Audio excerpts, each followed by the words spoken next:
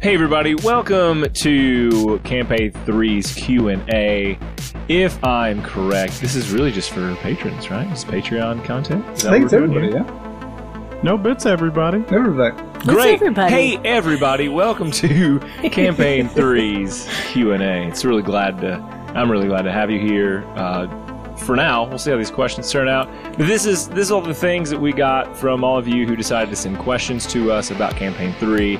Maybe some holes that were left open, and we're going to maybe talk about those. And but I don't want to get into too much, because maybe we're going to do a thing where we kind of do like a 2 years in the future type thing for patrons, and so I want to leave some of that available. But we'll talk about what in campaign maybe you had questions about.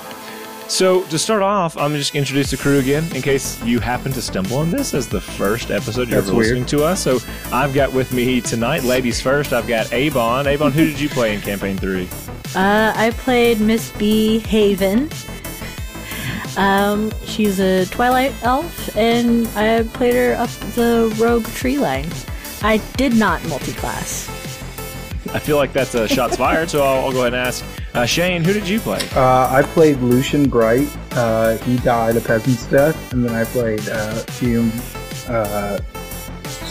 Snuff. No last name. Oh, I thought it was Haven because he was kind of like adopted into. No, the that he was offered to be adopted to the Haven family and feared that William would try to seduce him. It's a fair fear, really. And knowing now that could never happen, William, who did you play? I played Dwayne every day. I played Dwayne. I played Dwayne every day, doing the DM even. I played William. William Dare. Well, I already miss all your characters very much. But again, hopefully we'll do that little 2 years in the future thing as a treat. I don't know. Don't hold us to a timeline. So feel free to not hold back, Devin. If we don't end up executing on that, don't be holding that stuff back from everybody. Noted. Just note it. It's noted.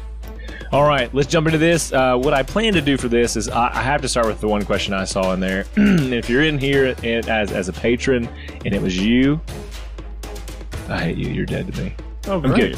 Good start. A good start. No, it was very funny. That's a very good start.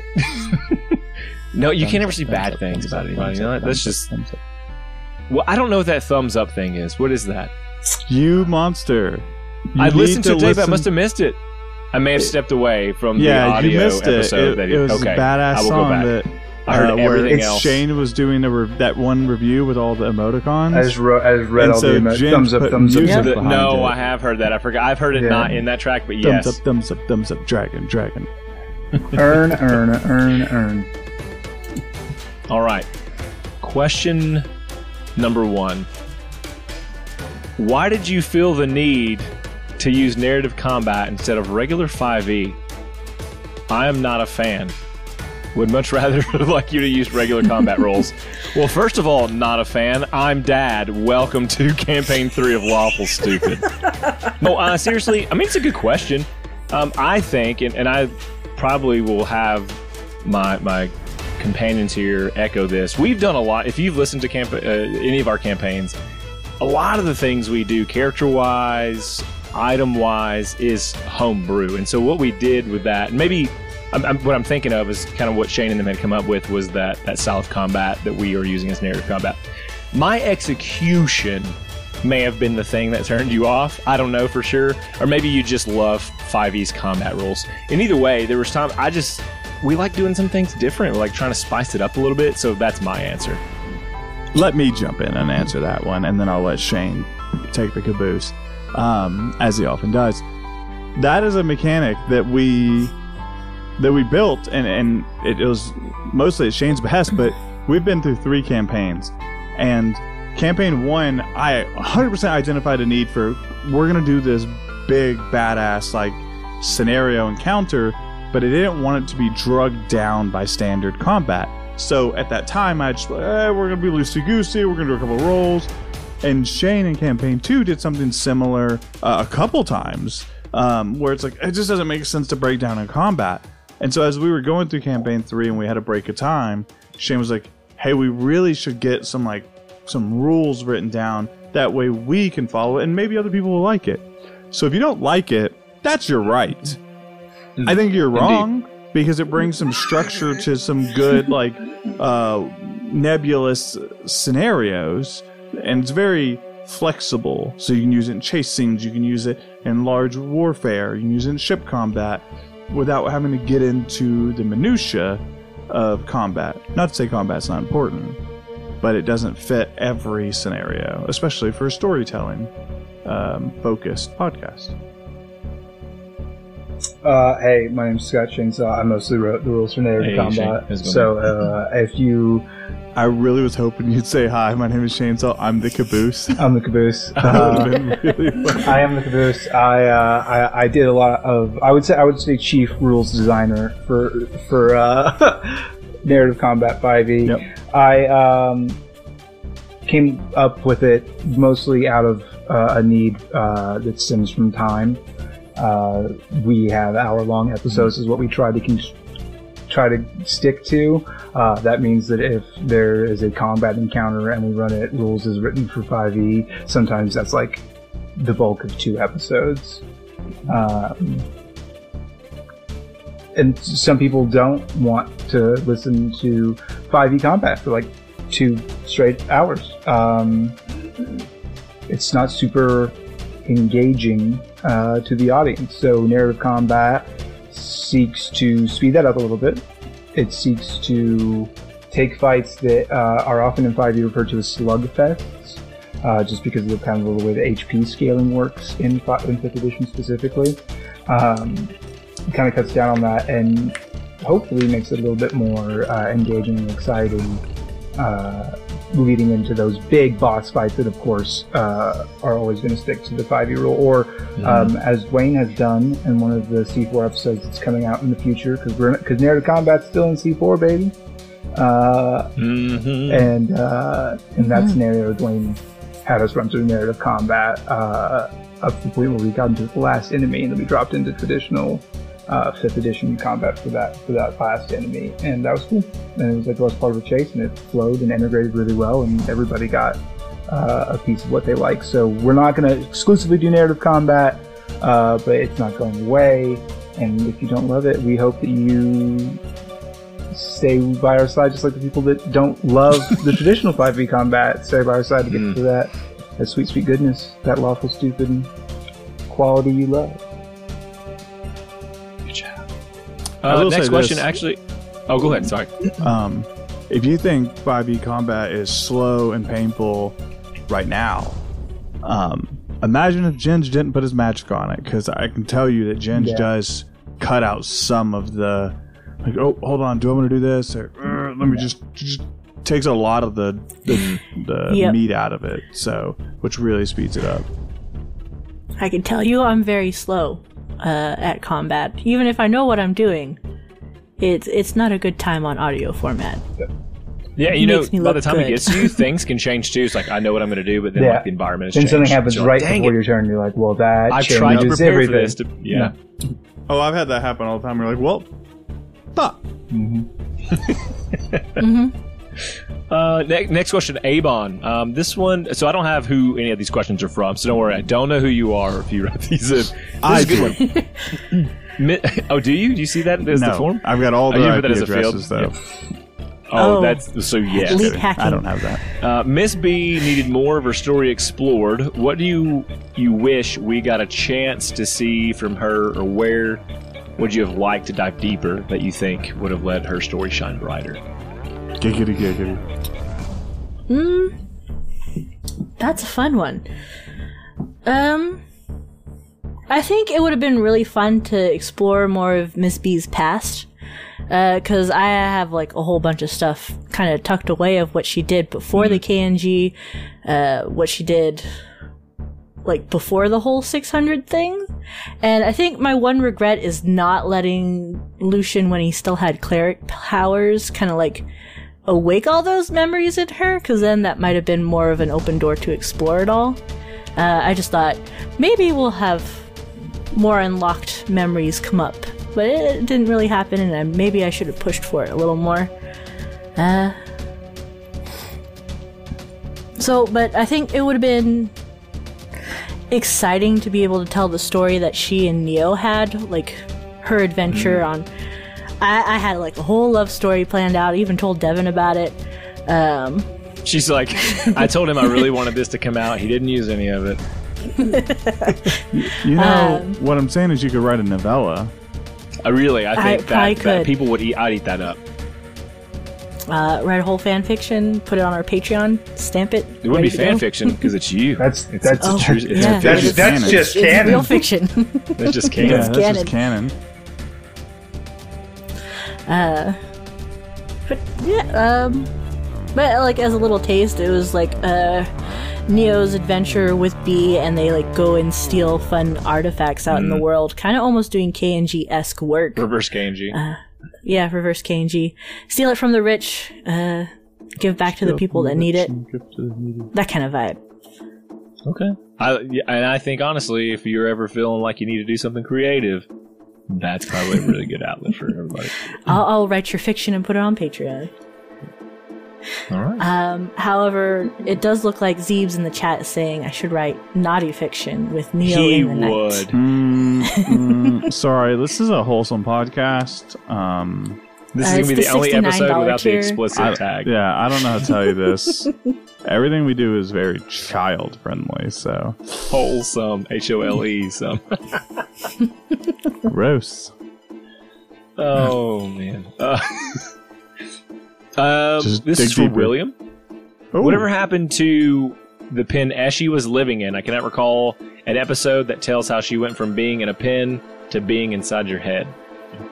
Yeah, that's a good question. That's because we didn't really address it on screen at all. Basically, there's a moment where William puts his feet in wet slippers that B gave him, and then he just went nuclear after a really long and frustrating day. And at that point, Eshy's spirit kind of popped out of the pen and just was a part of him because I changed classes from Warlock to the Homebrew Invoker class, so we didn't really address it. But he still had the pen. She just wasn't trapped in it anymore. Because it was the canonicalness is the pen was just the medium she used to tap into William, but she was there the whole time. Is the theory behind that. That makes sense to me. It could have been. I mean, because that means it could have been like anything. Then, like it wasn't just a pen. Like if you lost the pen, correct. You don't lose Eshy, and so it could have been anything. Okay, cool. Lucian, how do you get into character for Fume? And it says specifically Fume. There's like a couple songs that I listen to. Oh, here we go. Hold on. Oh no! Is this song you're gonna make up? Because Jen said today explicitly that if we did ridiculous songs, he would make more of them. So this is your chance. Oh no! There's like literally a couple songs that I'll listen to. One of them, I got my playlist up here. Is it Mad World? One of them is. Is it Mad World? That was what I was saying. One of them is Ebb and Flow by Larry and His Flask. And the other one is it is Providence. Who does Providence? I can't remember. Poor Man's Poison, I think, maybe. Okay. And what is it about? I will take it further. What about those songs get you into Fume? What's their for people who haven't heard? Like, I haven't heard those songs. If you go listen to the songs, they're like Ebb and Flow by Larry and His Flask. I think really covers the whole Lucian to Fume journey, and even like the redemption arc out the other side. And then Providence is kind of the angsty side of Fume, kind of this fall from grace and rebellion against where he came from and who he used to be. I would love some other. I think all of your characters, due to the nature kind of the podcast, would be good. Like, there's that chunk of time, from the time you are alive in your like what we call youth or early years to where now you're heroes in the first time. There's all that stuff in between. We kind of very little touch on, but opportunities. I mean that.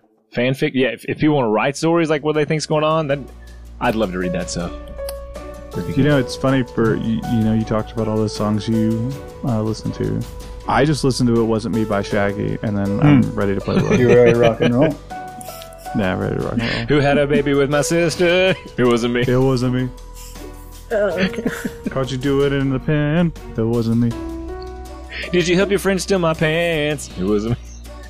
Anyway. That one wasn't. That guy said that was me. Breeze. I would. Breeze could be the other singer in that song. Neko seems to be a fan of Providence, so It's a good jam. okay, I will listen to it. You'd like it. Yeah. All right, a couple more. I'm going to take two. These are going to be really quick. Devin, why don't you include the periods where you're leveling up?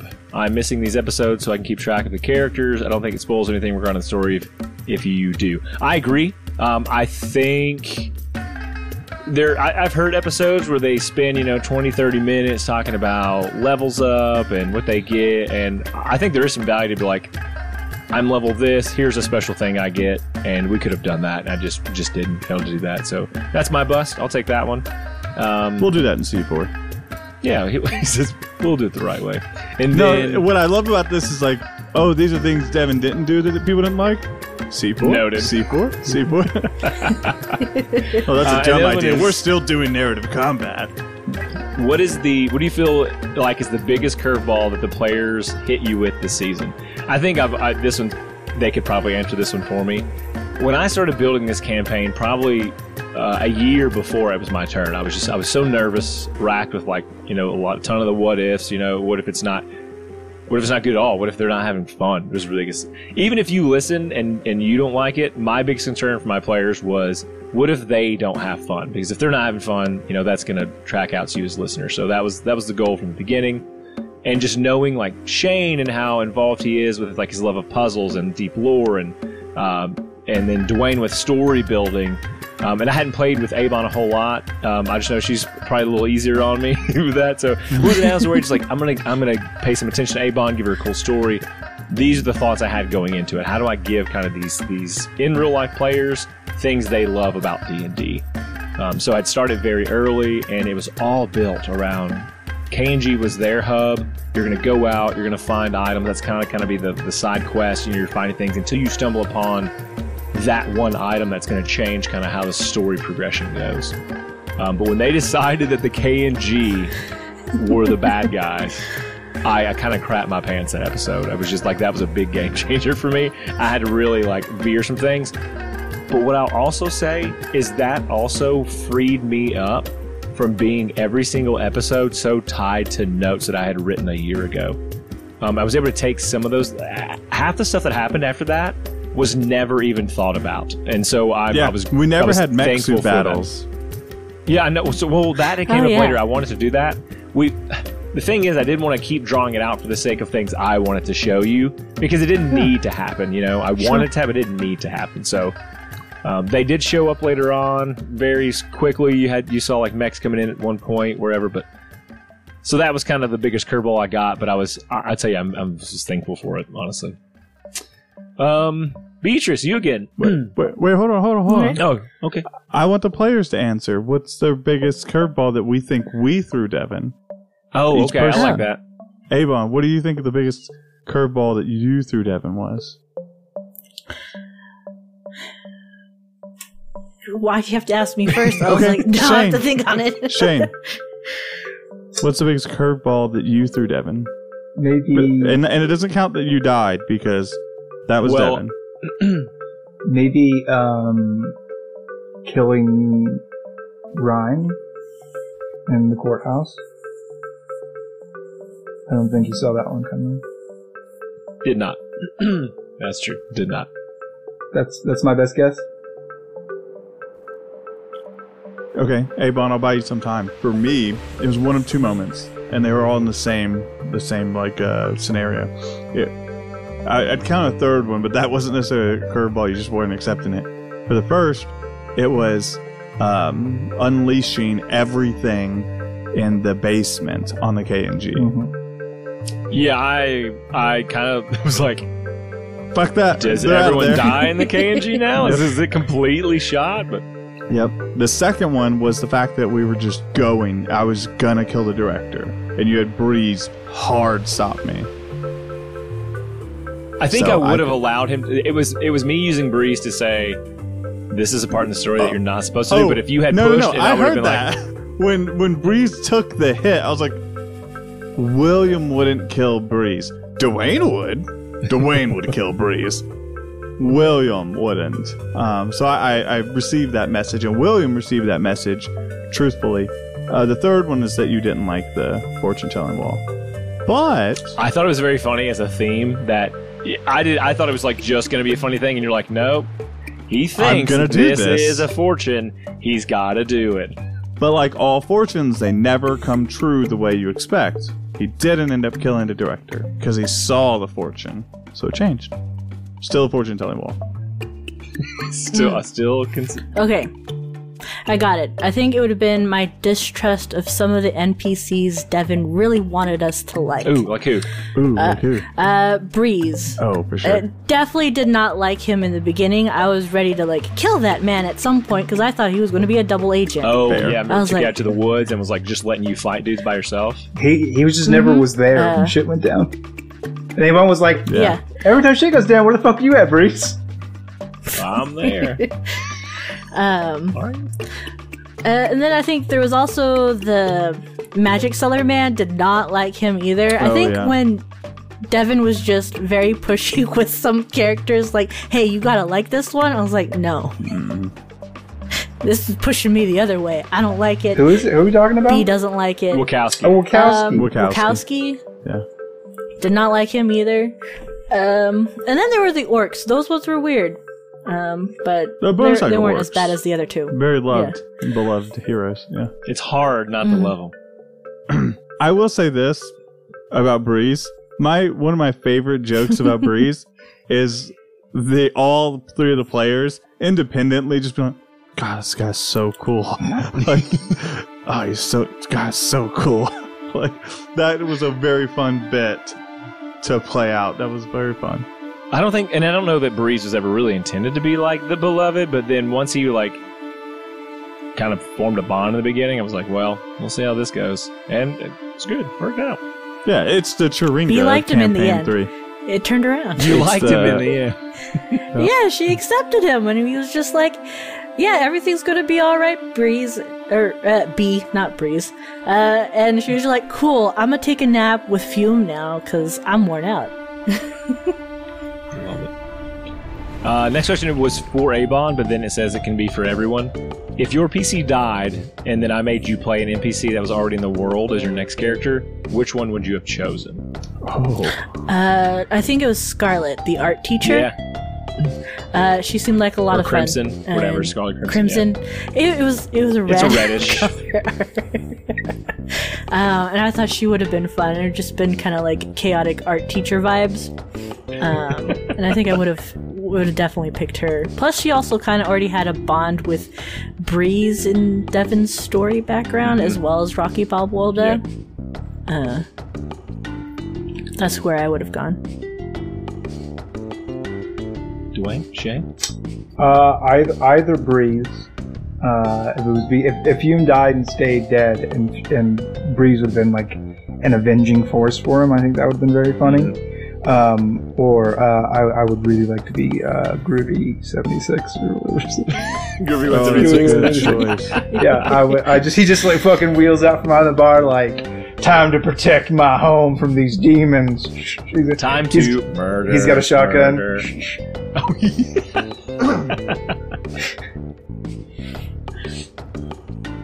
And Dwayne. I would have played either the son of the queen of the Sun Elves, well, not Joffrey, the other one, Yeah. Oh, Okay. his name. Or I would have played Marguerite's brother, who was like a caster, Yeah. Okay. and that would have been fun. Old, like, haha, do what I want. He's very much like that. Like, just did not care about anything. Okay. Yeah. Dwayne, Oh yes. what prompted you to pursue the change from Warlock to Invoker? Yeah, let me tell you. So the prep behind this campaign that the prompt that I was given by Devin was, we're not going to do a lot of combat. Like, just not a lot of combat at all. It's going to be very narratively focused. We're going to do a lot of scenarios. We're probably not going to do a lot of combat. So I went, oh, cool. I'll get like a smooth talker. I'll do charisma. I'll do warlock. I'll do, it'll be fun. I got this cool genie thing. I'll hide in the pen. Then we did a shit ton of combat, and my character wasn't built for that at all. I don't blame you, but my character wasn't built for that at all. It very quickly became not fun at all to operate him in a lot of those scenarios just because he didn't have anything in the tank. And so Devin and I were talking, and I was also in a very homebrewy mood for a couple weeks. So I worked on the Invoker class, and I really wanted to tie it deeper into his world. Still gave room for negotiations and some face stuff, but it also gave him more depth, I think, than he had, because his entire backstory was very loose to allow for movement. And I think switching to the Invoker gave some more ties into the world for Devin to work with. Yeah, and I always enjoy, because you guys are so good at like homebrew stuff. All three of you are like much better than I am, and so the stuff you come up with, I'm just always willing to be on board. Let's make it happen. And of course, I don't know how to do any of the balance stuff, so I always relate to that to the team. But yeah, I still think the Invoker has some tweaking, but I think it's a very complex class. You're spending a lot of different resources to do a lot of things in combat. What's interesting was that at times Williams could seem like a very selfish character, but his class made him sacrifice himself to be able to use it. Yep. So I always found that was pretty interesting. Shane, from Lucian committing to burials for fallen NPCs early on to his transformation to to Fume slitting Ryan's throat on the spot, what do you feel was the catalyst for such a drastic change? And do you see him staying on a more brutal path, or do you see him continuing a balance between the two? The question stems from a fundamental misunderstanding of the two characters, because they are two characters. I played Fume as though Lucian had died, and Fume was a new man, and that was kind of always the plan. So there wasn't a transition from Sweet Lucian to edgy Fume. Sweet Lucian died, and then I rolled a new character who was called Fume, and he had less reservations. Okay, I mean I think even I didn't quite get that. I think because when we saw that, sometimes we were like, "Oh, where's Lucian?" It's just like, and you never did go back and go, "Oh, I felt this way." He's gone. He's not there anymore. That you're talking about, it was a rebirth. Yeah. Okay, I'll take a couple more that are quick. What was your most favorite thing about DMing, least favorite, and how much do you think you've grown? Tremendously is the answer. I think I've grown tremendously, at least as far as knowing some things that I should get better at, and trying to be better at those next time that comes around. Favorite thing was just learning. I love to learn, and so it was just trial and error, and even though sometimes it didn't feel great, I will still take that all day. I just will. Least favorite thing is also the same as my favorite thing, is times not knowing, and I just wanted it to be fun for everyone, and so when it wasn't fun, I felt like I could sense that a little more, and my players are always very reassuring. Hey man, I had a great time, maybe just this, but least favorite thing is maybe just being ignorant to some of the things that could have made it a little bit better for my team. And then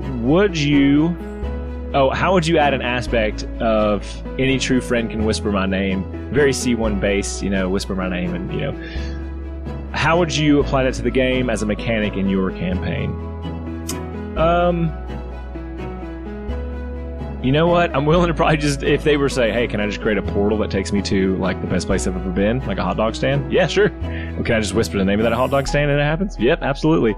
So I probably would have a really good way, honestly, to do it. I feel like it could be like a trump card where I think maybe I even kind of did that where at the end, Breeze and them come in through the doors, like they just like magic in through that. So it probably would have been something very similar. You know what? You did kind of do that when William's like, all right, I'm just going to go fucking open these doors. Yeah, I'll open this door, sure. And then boom, a fucking army rolls out. Yeah, and I did not. Some of the things I was just like, would it be cool if this happened? Because I was like, I don't know how you're going to get these people in time. Because Yeah. for me, it was like the time issue of like there's a week left. If it took the you had orcs set up a 2 bunch of weeks, pieces in a bunch of Yeah. weird places, and you're like, "Fuck, I got to get them there." the Sun Elf And Kingdom has a lot I of literally warriors. opened the door for you. Yeah, Yeah, and so that was last minute, but I enjoyed it. I do love the complete improv. And in case anyone's wondering, the improv of me opening the door at the end and saying the same words that I said to go to the Midnight Meadow. That was 100% improv, and that just worked out. Try to pick up on it. We try to be cool about the things we do, and that works Real out for cool. us. Avon, at one point you drew a large portion of Bee's family tree.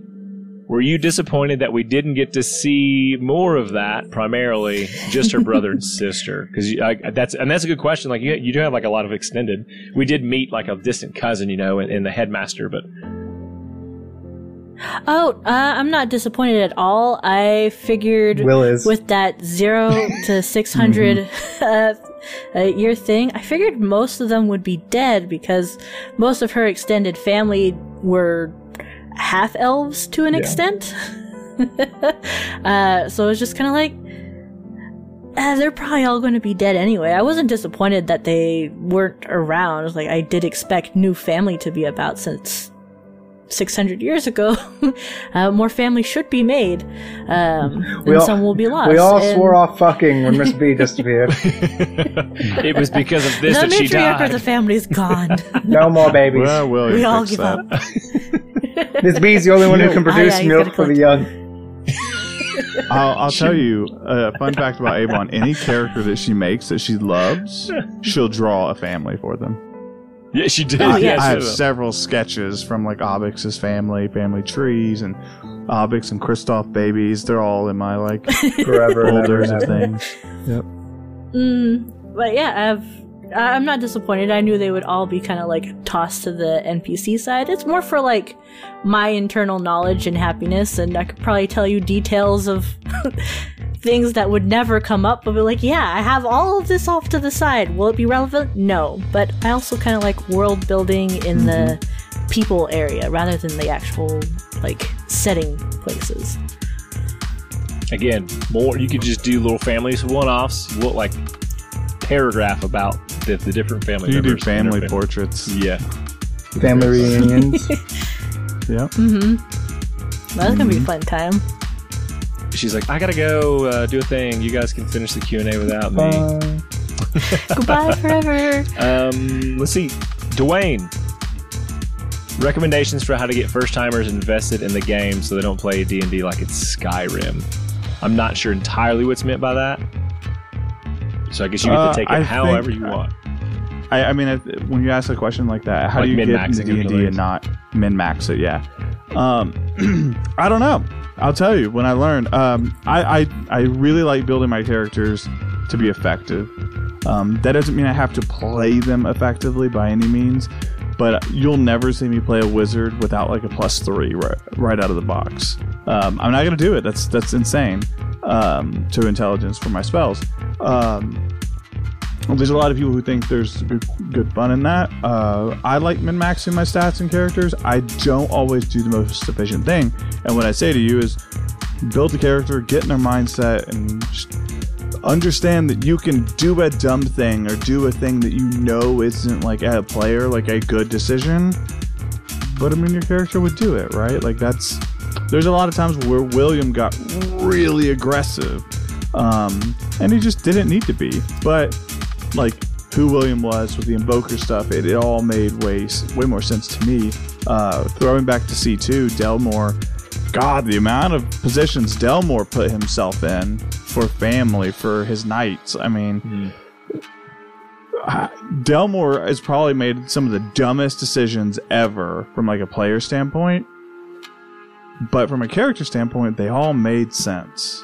Like he fought with everybody in his party a lot of the time.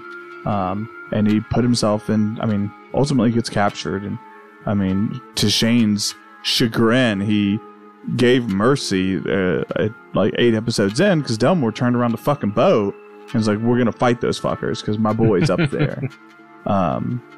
So you just got to find the character, get in their headspace, and no regrets, man. If they die, just make another one. Just make another one. Rest in peace. Could I add on just a little bit? Yeah, please. Like, just have fun with it as well. Like, yeah, you can min-max it, but also, I think it'd be really... I have a paladin in another game, and she hella dumb. Would I dump Instat? No. But that was kind of like a choice to make the stats kind of nice across the board, and I had a -8. Or not Whoa. -8. Had an 8. It's a horse. -2. -2 hits. But, like, it's more fun to do different things. Kind of thing. And that's the point. It's a game. So if you have fun min-maxing, go ahead, but also what flavors would make it more interesting for you to stay along and keep playing? And I would say as well as the other players. Most of the fun is in the failure. In chat. That's true. Zebra says something in the chat, and it's not about min-maxing, it's about optimization. Like, you don't have to be min-maxed to have your character feel good.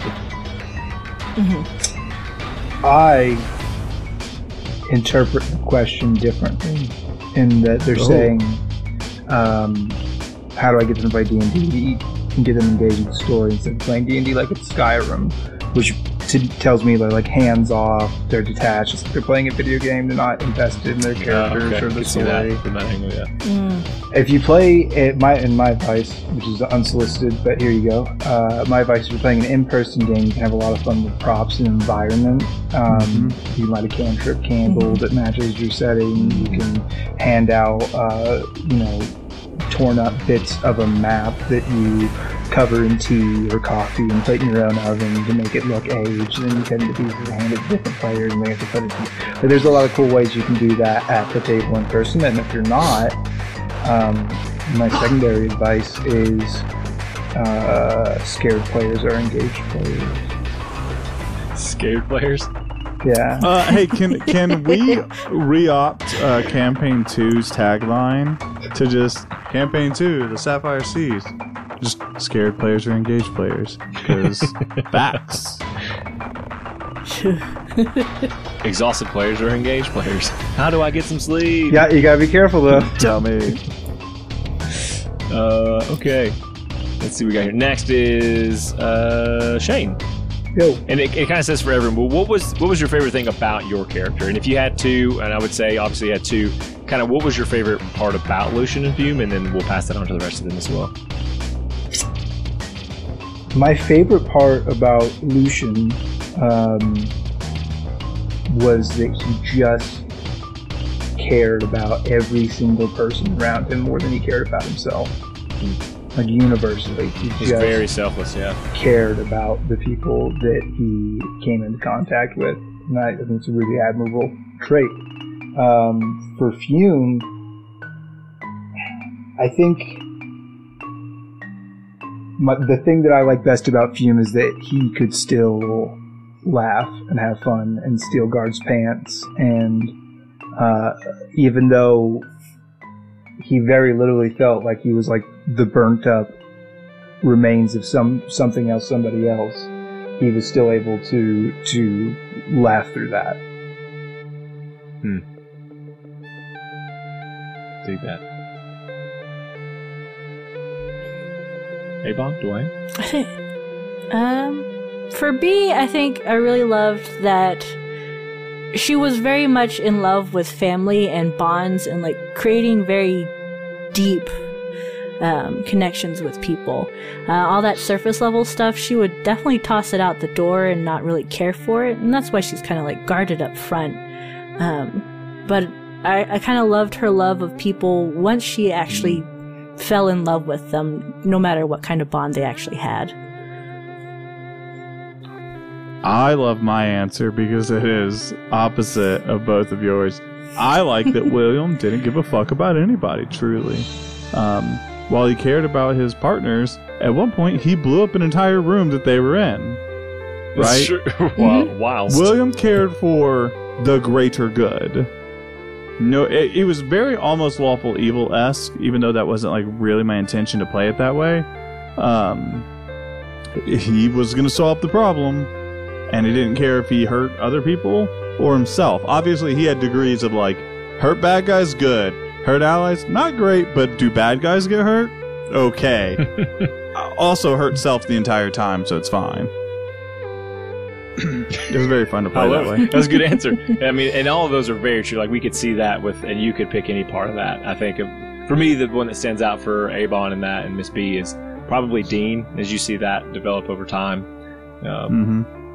The fucking metal armor. William said it would be cool. Oh, it's just dirty. Let me clean it. Thanks. Is this better? You like this better? You give terrible advice? Thanks. That was really funny. All right, so I'm going to knock out a few of these quick ones for myself. We're nearing the end of the questions. So I like this one. What was your favorite part of the campaign? I think the first time that I just got like a super high from being a DM was probably the train sequence that we did where they're fighting on top of the train. That was very, very fun. And I had a great time doing that. We got a lot of good feedback from my crew, and then even, days later in Discord. That always feels good to see, like, hey, great job, really love this. And I had many, many people along the way that would reinforce or encourage me as a DM along the way. And so I thank everyone who took the time out to say, hey, man, great job, keep up the good work. Even initially wasn't the best, that was very kind of you, so thank you. Did anybody tell you that train mending was a cool spell? I did a Google, and there was a guy who has Reddit, and he actually he actually has like an upgraded mending spell that if he used it at the 9th level would fully fix a train in just like a second. Oh, okay. So yeah, that wasn't a Devin. Thanks to that Reddit user who's probably dead now. Yeah.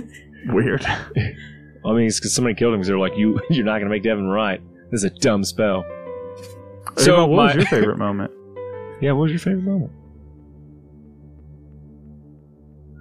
Shane, what was your favorite moment? I love how you always throw Avon. Like, I'm like usually prepping it with like, hey, I want all of you to answer this question, and then you're like, Avon, do it now. No, my favorite moment is not like anything in particular. Like, I enjoyed the campaign as a whole. It's more of like what happened off camera and stuff. So like Devin presents us a whole story, and my favorite moments is when he gives us these story little tidbits, and I'm off on the side trying to like come up with a theory, and I'll like shoot Devin a message and be like, I got an idea. This is brilliant. Here you go.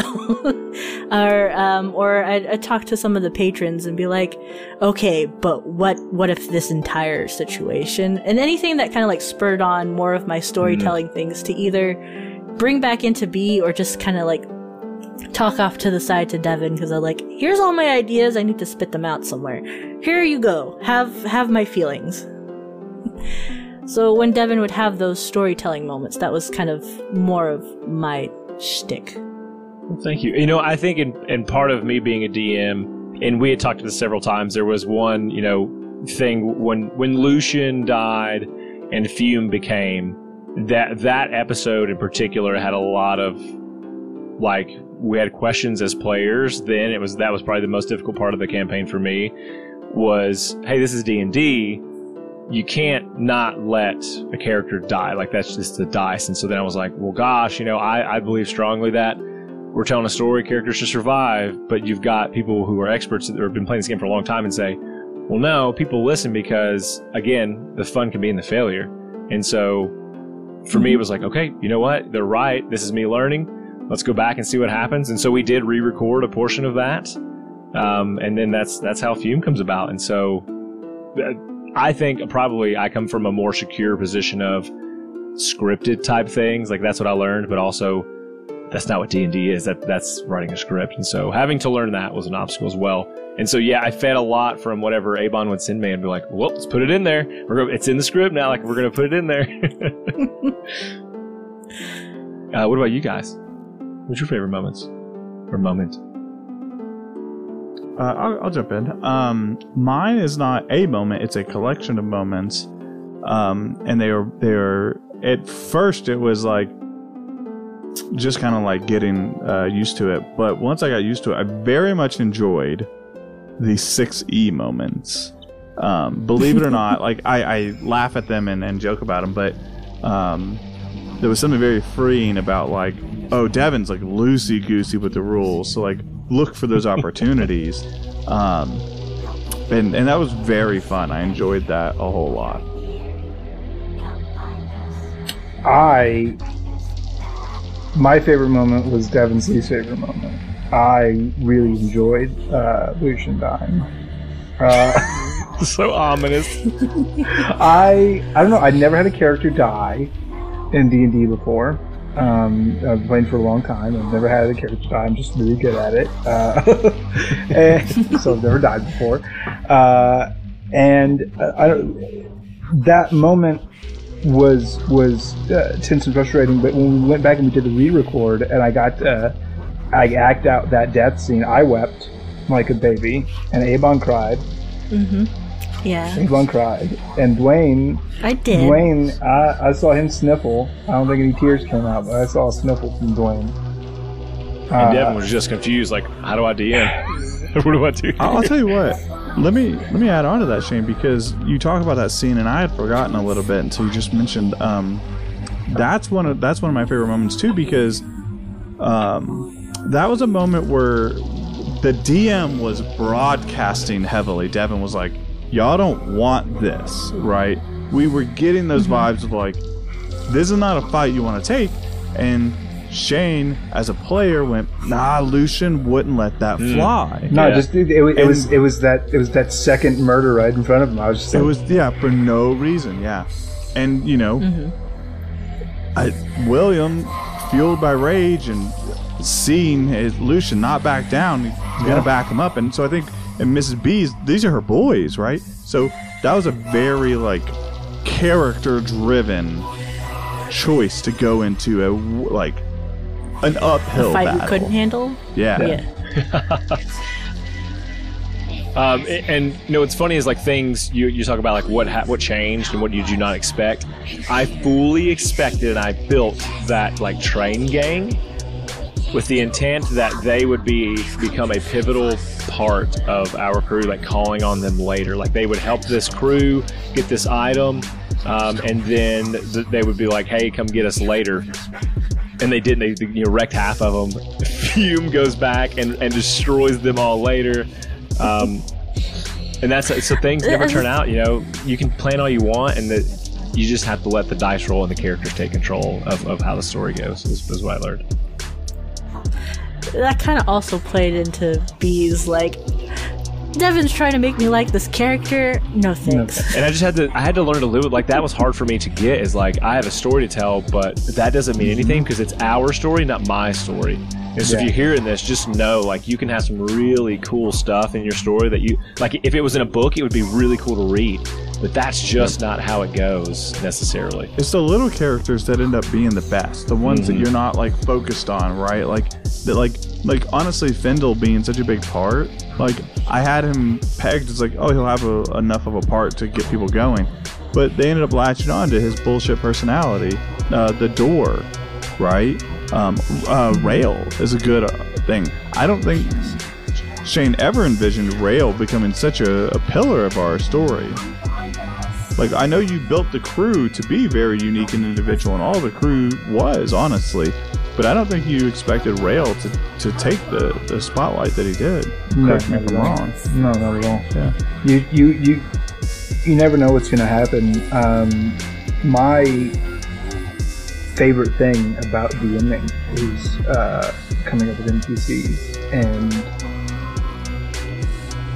my big advice to DMs is love each one of your NPCs as much as you love your characters that you play as.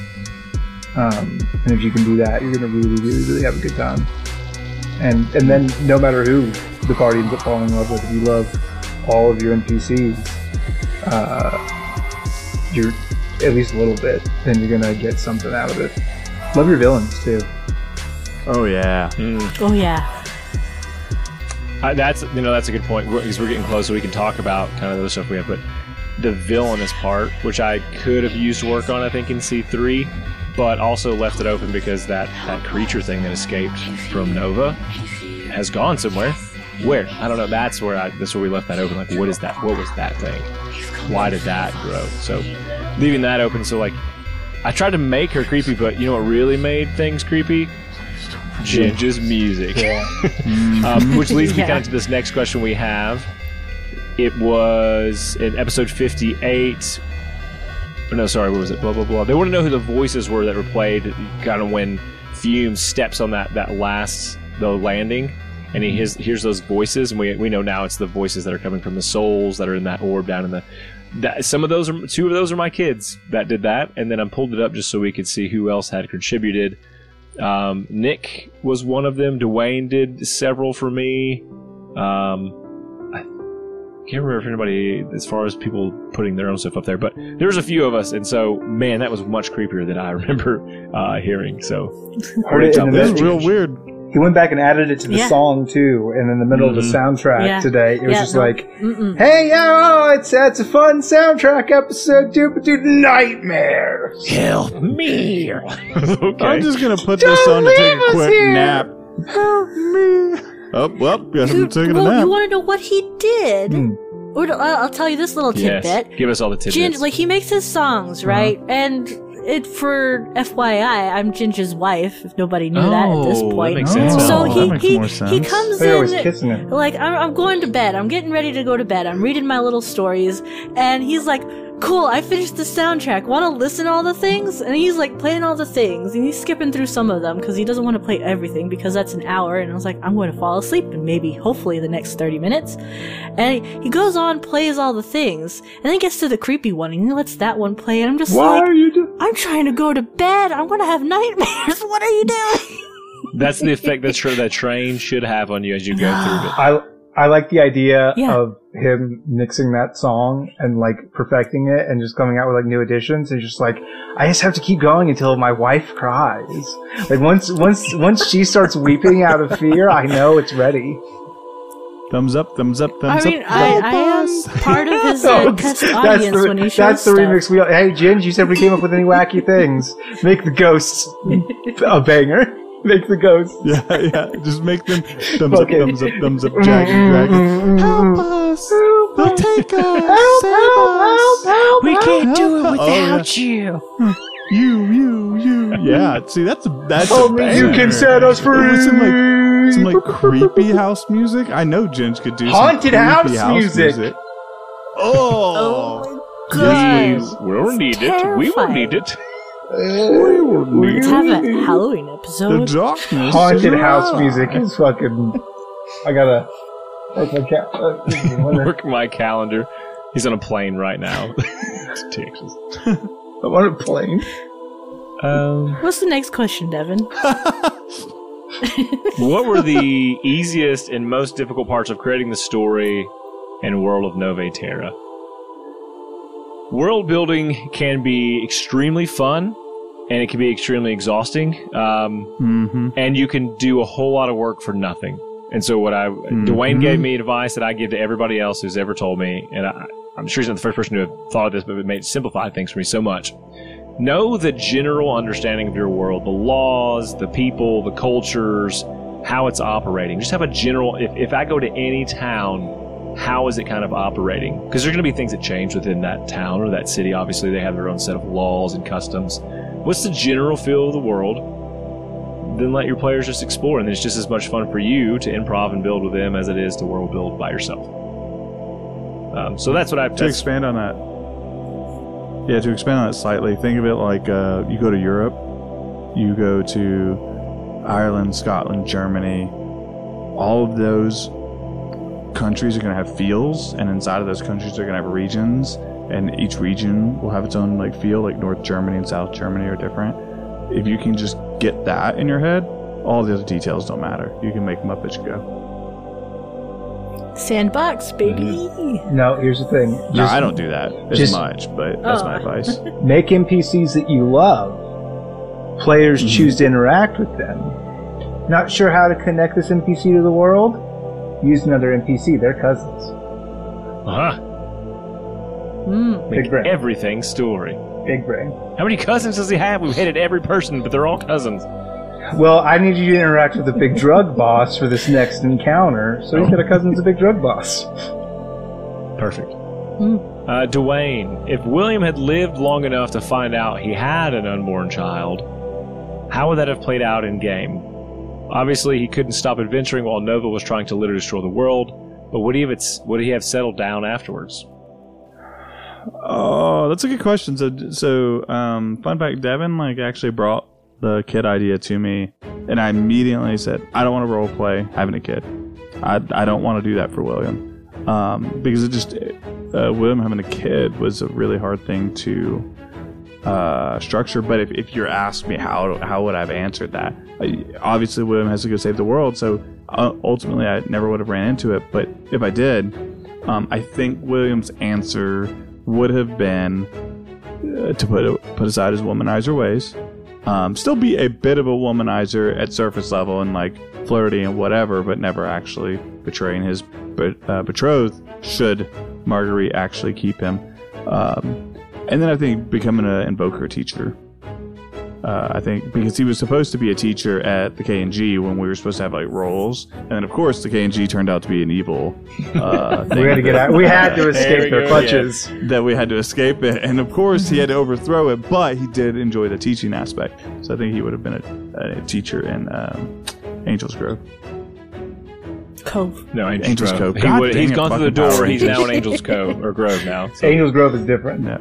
Oh yeah. Yeah. I think this is kind of one for everyone, and we kind of we all know the answer, but this is us giving some of those sweet deets to people. It was for William initially, but was William's death planned early on, or was it a spur of the moment decision? And I would expand that to say your stories of how it happened, and then how we kind of discuss it, because it did evolve. I mean, I can specifically the biggest one that changed a whole bunch is Shane's. There's a whole story there we had, but just as the story was kind of going, it just. I as a DM couldn't get it expertly to play out that way, so we veered a little bit in how that went. So I'll let you guys talk to that a little bit. Yeah, I'll start. So one of the things I did with C1 is when we knew we were planning a wrap up, I just reached out to the characters and say, hey, what is something you want your character to achieve before we wrap this thing up? Not to say it'll execute the exact way you think. So Devin did the same thing, and I just was when we were talking about it, I think it'd be cool if William sacrificed himself, whatever that looks like, but put himself before everyone else, because the entire campaign, if you pay attention, and I think I executed this pretty decently, he comes from a very asshole, selfish person to selfish, but the more he's selfish and antagonistic, it's to help people, right? Or to help the greater good. So ultimately, having him put himself on the line for everybody else, that was what I asked for. So I think Devin did a good job of executing that. Thank you. I don't really understand the question. So for you all, your endings, I guess they're saying, is how it ended for you, was that planned out early on? Or obviously we already know the answers kind of that, but how do you think we came to that conclusion of where we were? I'll tell you, for Shane's, we had a thing. What's that anime you watched and you were like, hey, I love this because the dad and the mom, I can't remember what it was, but we talked about putting the souls. Oh, it kept feeling like Neon Genesis Evangelion, I believe, is what we were talking about. Yeah, because what the whole thing was, it was going to be his dad somehow, it wouldn't be his biological dad, but this baby who was Lucian was brought to this man who pretends to be working for this Church of Nova. He's really just a terrible man. He abuses Lucian, it's terrible. And so, but he grows up being a servant of Nova, but all this time he's actually had the kind of the essence of Kinos in him actually, and the person who brought him was prepped Kinos. as a vessel from a very young age, because he was an orphan. He doesn't know who his biological parents are, but this high priest guy kind of takes him in, and he thinks he's being communicated to directly by Nova, but it's not Nova. It's really Kinos preparing his own vessel, because he sees this upcoming crisis, and I guess wants to be in a position to have influence on it. So we veered from that a little bit because, again, I couldn't figure out that. I'm sure you could just magic and here's his old paps again, But we didn't do that. Instead, what you brought to me, how did you phrase it for me that you wanted it to end? We kind of discussed about like the nature of all these souls and how they were powering this apocalypse,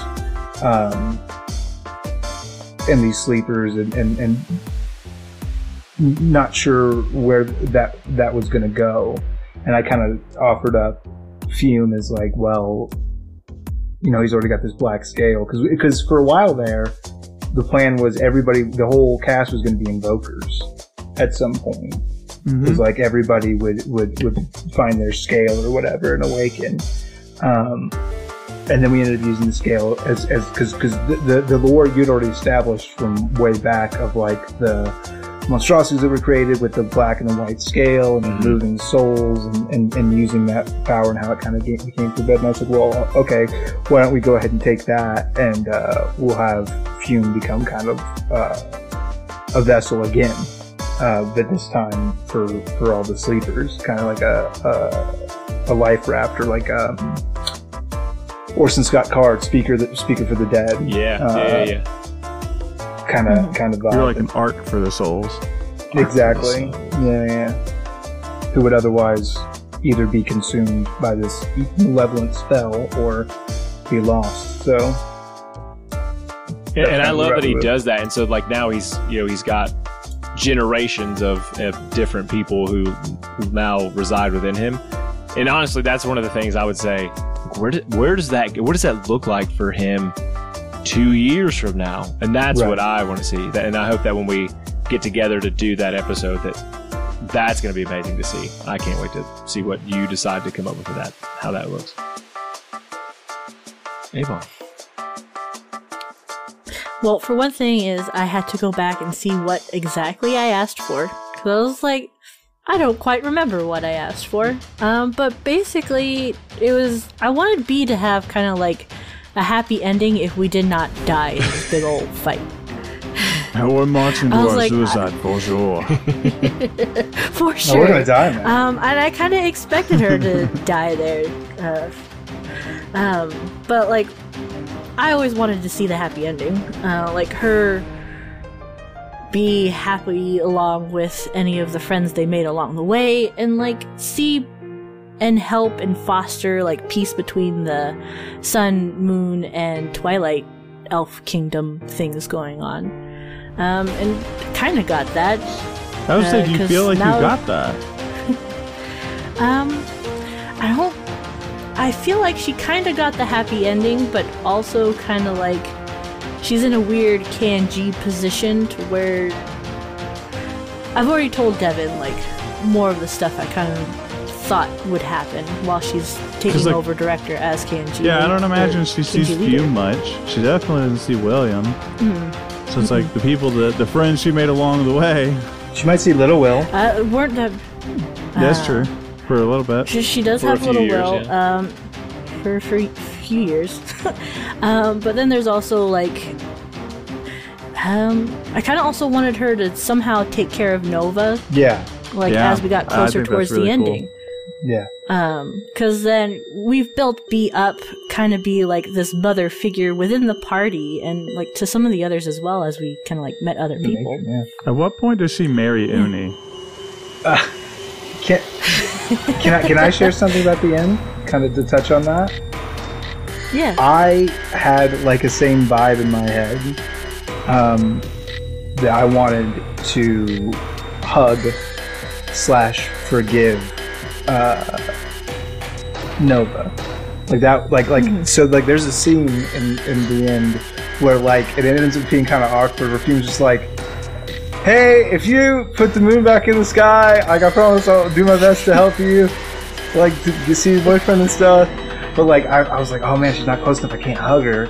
She's like floating in an orb in the sky. Okay. And I was like, oh, but I really wanted to I wanted that reconciliation. And I had even played around with something along the ideas of like, well, you did this bad thing. You killed Lucian, but then Lucian was a clone, and then he died, and now like I'm the only one left who can forgive you for that. So like I do forgive you, but it did not come across that way. But I was vibing hard during that whole scene because I was just like, yes, that is exact. I wanted to defeat Nova with the power of love and forgiveness. Yes. All along. That's what. Yeah, that's all. no, I was stoked. I was like, oh yeah. First you get him with the punching, and then hugs. Forgiveness. Then hugs. And if I'm honest, what happened was I did a terrible job that last episode with kind of what I consider to be the wrap up. I think if we had published the initial bit, you would have had many more maybe questions for this session. Like, hey, this, and I think a lot of things I meant not to answer, to leave it open ended purposely. So then we did it. We did go back in kind of the last. It's a lot of me talking then, but that's the point was for me to kind of put a nicer bow on some of those things, to kind of circle around to things that we had missed, but give all the players like hard line stances. We know where they're at, we know what they're doing, and we can dream up kind of what happens next. So you all did get a revised kind of last part there. Yeah. Okay, that's just about the last one I have here that's kind of for all of you is what would your character's favorite dessert be if they had one in this world, and why? Blackberry cheesecake. Oof, I want some of that now. I want it now.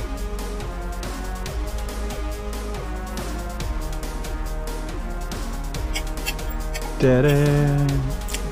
I think B would like the angel cake, but like the whipped cream on top would be like made with like a soft hint of honey in it. With some strawberry glaze. Very nice and light and fluffy.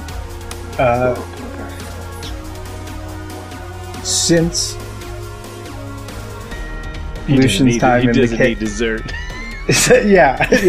Fume's so diet. Fume's diet consists of protein shakes, falcon eggs, and rocks. You ain't rocking my boulder. It's training regimen that Breeze put Lucian on back in the day, and he just stuck with it. He just can't get enough of the taste and the texture. All right, so Rocky Road it is. Rocky Road. Correct. Great. Do you guys have any questions for me before we end these? You have like one piece, and then we can kind of wrap up. I think so. I think I have a question for Shane, because I saw it a couple times in Discord. Do you want to elaborate a little bit more on your chess game? Like on what you were doing with the shadows? And who those were? So, or do you want to leave it open? So Fume was at the end of his story. He is conversing, and he's getting the stories from all of the sleepers, all the souls that what we discussed. He was kind of an arc for that he kind of has saved. The idea being that the unique perspectives and experience of 1,000 sleepers would be immeasurable for this world that is kind of missing guidance going forward in this absence of the gods, and he's just trying to learn and get smart enough to help. Cool. So I surmised. One thing I did want to mention. So you mentioned, is there any reconciliation between the elf kingdoms? One thing I mentioned specifically in the end is like now you can see the Sun Elf Kingdom from a distance, so like it's no longer hidden. So I wanted to get that little nugget to let you know they have stepped back out into the world now. What that looks like, because they're pretty ignorant, as you saw going into a lot of things. But something has changed to where they now anyone can see them, which I believe I was trying to hint at progress with them there. So. I don't know about the Moon Elves. They're still pretty BA, and they like to be to themselves, as far as we know. I do. That maybe would be something. There's so many things. There's one last question that was in here. Was like, what would you have liked to have touched on more? And there are so many things, but there are too many things. You know what I'm saying? So I had to take my players, roll with what story they were in, put in what I could when I could, a side quest or things. But I guarantee you asked. I mean, Dwayne, we're on a different continent we never got to, and C, 7, 8, 9, when we get to that, could be a different, continent. So it's just like, our stories are stories, and we'll constantly build on those. There'll never be enough time for us to ever get to all the things we want to do. there's a whole continent not explored in Shane's campaign, you know what I'm saying? So like we go to see The vast majority. 5, yeah, and so Not we're really. on. So your stories, get what you can in while you can. Enjoy it. Have fun with the players. Let them explore the land you have. Build as they explore. Just have a good time with it. Coming to the end, I don't know if you guys have any last words. Not about this, just in general. For I would say people who are listening and never played Dungeons & Dragons, we have a lot of those come into Discord and say, hey guys, what advice do you have? So I think ending with a little tidbit from each of you might be helpful. Ladies first, if we want to do it that way. Of course. My advice for anybody new coming into D&D, have fun. Play by 6E until you get it right.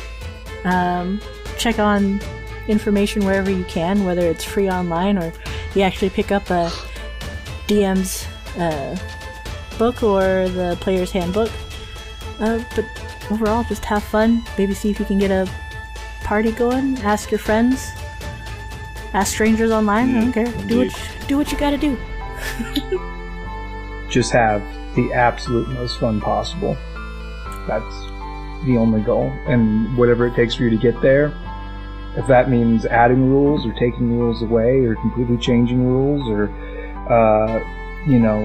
playing with a huge party of 10 people or playing with, your 2 best friends, whatever it is, whatever in the world makes you happy at your table, do it. My answer is going to be Shane adjacent, which is your table is not our table. Our table is not Critical Role's table. Critical Role's table is not Dimension 20's table. Make your table your own. Play with some friends. Evolve together. Don't expect another person's table to be like your table. Make your table a fun table. Awesome. And as we always tell the people that we love, we love you. Humanity. We gotta do a roll for humanity. we're doing that? Okay. We have to because this is going to be a published episode. It's going to be really weird, as we wonky, mentioned in the beginning, you all will be hearing this. All right, so Shane Saul, do the thing. Yep.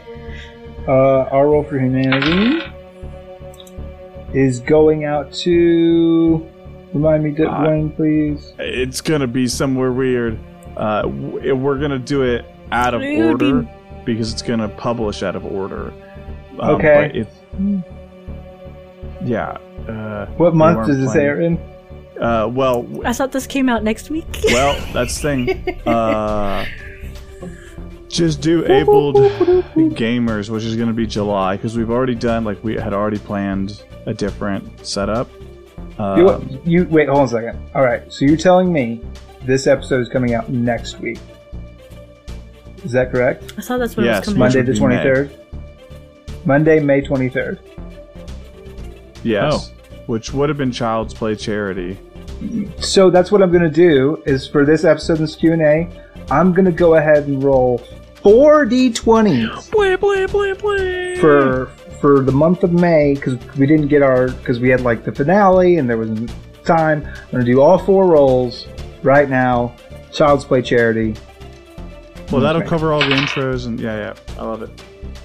I rolled a 19 for the first one. Wow, okay. Ooh, very nice. 16 for the second one.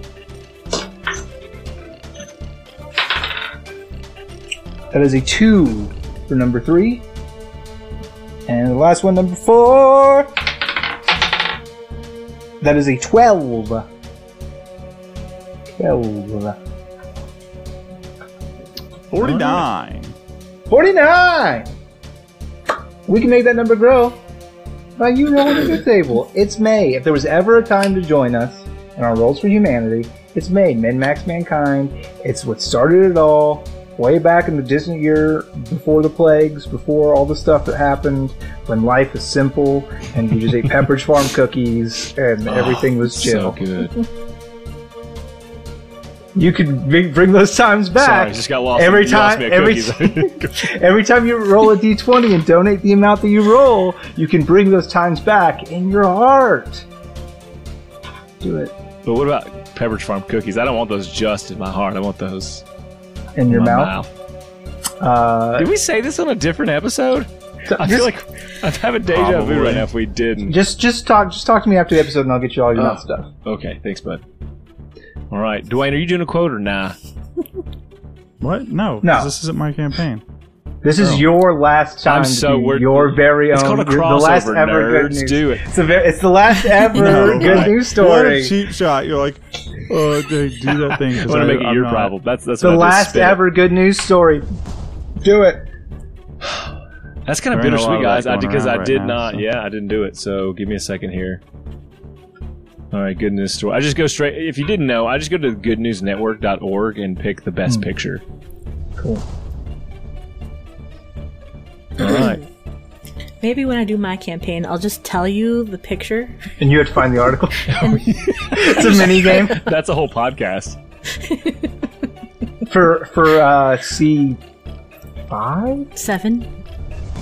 Oh, Mr. C5, I'm gonna leave like hidden notes and clues that you have to like assemble and decode and put through like a decoder system, and it comes out, and it's like a website you go to that I have. That's what It's rednecks like- call my wife. Decoder. You idiots. All right. Here's the... That's a good dad joke. I mean, there's a lot of things you have to know. You have to know my wife's name. Anyways, the good news story for the final time. Thank you, everyone, for this opportunity. Adjoining cottages, once home to both a man and his clever, beloved bull, go up for auction. Say it again. Adjoining cottages, once home to both a man and his clever, beloved bull, go up for auction. Hey, Vaughn, tell us how sweet that is. I mean, not going up for auction. obviously it's a man and his Minotaur boyfriend that had the place. I feel like you've jumped your role in this thing. That's good. You're welcome. I mean, it's His sweet, Minotaur. cute. Like, they were a happy couple and they lived forever and they finally died and now it's going off to other people to own these adjoining cottages. The bull's name is Scrunch, by the way. Carry on. That's a good Next name. NPC, Minotaur. Scrunch. Hey, everybody, I'm Scrunch. 2022. That's what I got out of What that. up, y'all? It's scrunching time. Oh, no. bull. I see red. I'm the top. Yeah, no. That's cute that this is an uplifting story. This just reminds me that this man and his bull can't afford their homes because prices are just going up. And you know what? This person is dehomed. And these two adjoining shacks that he probably purchased 20 years ago for $30K in fucking North Dakota or wherever the fuck this is, $2 million. $2 million and half an acre. Because that's the prices we have right now. And they're just trying to sugarcoat this fucking real estate poison pill. It's missing half a roof. Also, I've seen worse go for more in California real the estate. land that it's on is gorgeous. House falling apart. Shane, what do you have? Zebra said that's the skylight.